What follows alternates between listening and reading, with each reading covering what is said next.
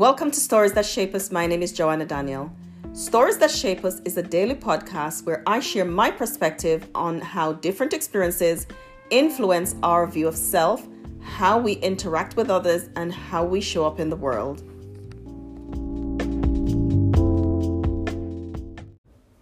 Hello and welcome to this episode of Stories That Shape Us. I'm closing out the conversation around boundaries by talking about boundaries and emotions. When I was doing the last episode around being the boundary, it came to me how much when we are setting limits and when we are showing, when people don't honor our limits, how much that is disrespect and how much respect is connected to boundaries. But some of the things that may impact respect might be the way we respond, the way we manage our own emotions. So when we are a boundary, we treat people with respect and we get that back in return. We can't respect some people and not respect some others, but we also gain respect based on our conduct, based on who we are and how we are and how we represent ourselves. So when we talk about emotions, when we are, for example, something happens and we allow ourselves to become angry. And I say we allow ourselves because we can manage that. We can learn how to manage our anger, or we can learn how to manage our passive aggressive behavior, our condescending tone, our superior attitude, our outburst of frustration and irritation. However, whatever the emotions are, that is your go-to. It's important to understand what the underlying factors are, and then you can manage the result, which is the outburst of emotions. So when we are not in control of that, when we don't allow ourselves to know ourselves to that extent, then that's when emotions will manage us and not we be in control of the emotions. So we have to allow ourselves to know ourselves. Allow yourself, to know who you are, to know the things that triggers you. What are those things that send you in sadness and you use anger as a coping mechanism, as a way to cope? Anger is your go-to. Maybe because you're not allowing yourself to feel, to be with the feelings, because it's not easy to be with uncomfortable feelings. And often we have to learn how to do it. It comes with practice. And I say to my clients, people in my groups who attend my retreats, I say, sit with the feeling. Sometimes it's not easy to sit with uncomfortable feelings, especially when those uncomfortable feelings are well known, they're coming from way down, and we have to sit in that discomfort. We have to sit in it. And we don't know what the outcome is going to be, but when we sit with it, allow ourselves to understand it so that we're not giving anybody else responsibility for how we feel. Nobody else is responsible for our sadness or anger. And this might seem really challenging to you, especially if you're in an abusive situation and you're thinking, well, they made me feel this way, and the things that they do influence the feeling. That's true. But working through it and healing from it, it's going to be a job that you'll have to do. And there are many resources and support available for you to be able to do that. And friend, I have to tell you, it's really worthy work.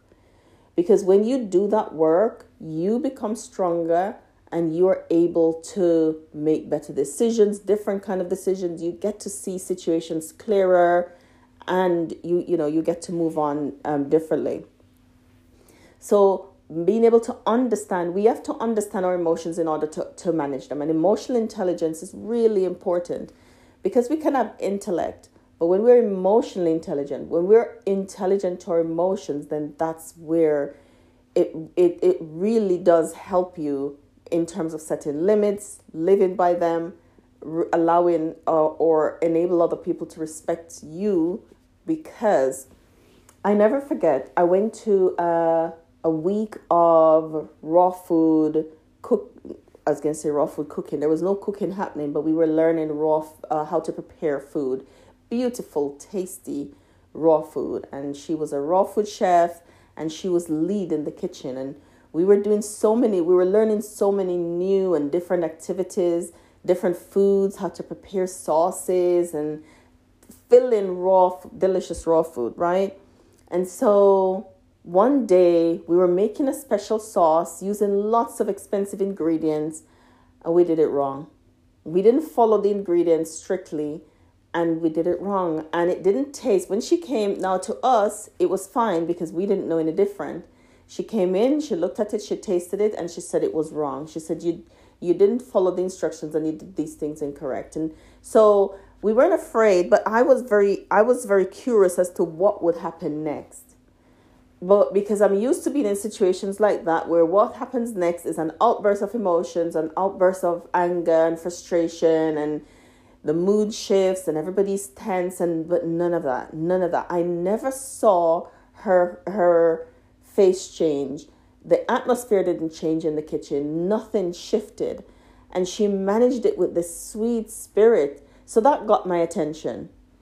And over the course of the week, we made mistakes again. And it's the same attitude that she had. Nothing shifted. And at the end of the week, I had to go to her and I said, how did you manage to not allow yourself to become upset or annoyed when we made those mistakes? And I don't remember what she said, but those things stay with me because I'd never seen that. Because what I've seen around me was people that would allow themselves, people who weren't in control of themselves, who would allow themselves to become angry and frustrated and would act out the anger and frustration. I'm sure it was frustrating because she is the chef. The food represents her. We needed to get it right as a representation of her. So we had to do it again. That was her boundary. We had to do it again. And this time we did it again, and we did the right things at the right time, followed the instructions, and it came out perfect, according to her, right? So when we are thinking about being a boundary, when we're setting boundaries, we have to think about how we're going to manage our emotions and manage ourselves. Sometimes that's why people don't set boundaries, because they're afraid of pushback, or they're afraid of the boundary not being respected and honored, and what they feel the recourse is available to them. And so sometimes people use aggression as opposed to learn how to be assertive. When you're assertive, you can express yourself really clearly.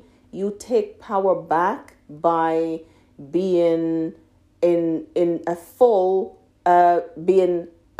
person with agency of self, with your ability to be in control of your emotions, to be able to speak very clearly, to express your opinion, to ask for what you need, to respect other people's opinions, and to know that yours don't supersede theirs and vice versa.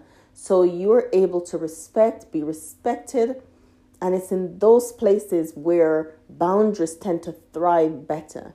So if you're having relationships and there are boundary ruptures all over, the people are violating your boundaries, take a check on you and understand, what am I doing wrong? Who am I? Do I understand? Am I managing my emotions? Am I expressing myself clearly enough? Am I communicating my needs in a way that there is no gray areas? People understand me. Am I being respectful of others? Am I valuing other people's opinion and allowing myself to hear it? Is there anything that I need to learn about myself that would help me to set and maintain better boundaries? Friend, if you've not done that, if you see that you're living a life where there's some deficits around boundaries, I want you to know that it's really important that you learn how to do it. It will change your life. It's worthy work. Thank you for joining me in this episode of Stories That Shape Us. I hope you'll join me on the next story.